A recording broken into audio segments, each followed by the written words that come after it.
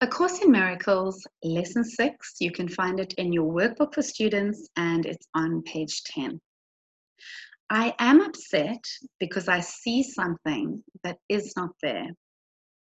The exercises with this idea are very similar to the preceding ones. Again, it is necessary to name both the form of upset, anger, fear, worry, depression, and so on, and the perceived source very specifically for any application of the idea.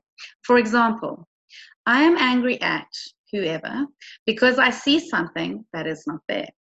I am worried about whatever because I see something that is not there. Today's idea is useful for application to anything that seems to upset you and can profitably be used throughout the day for that purpose.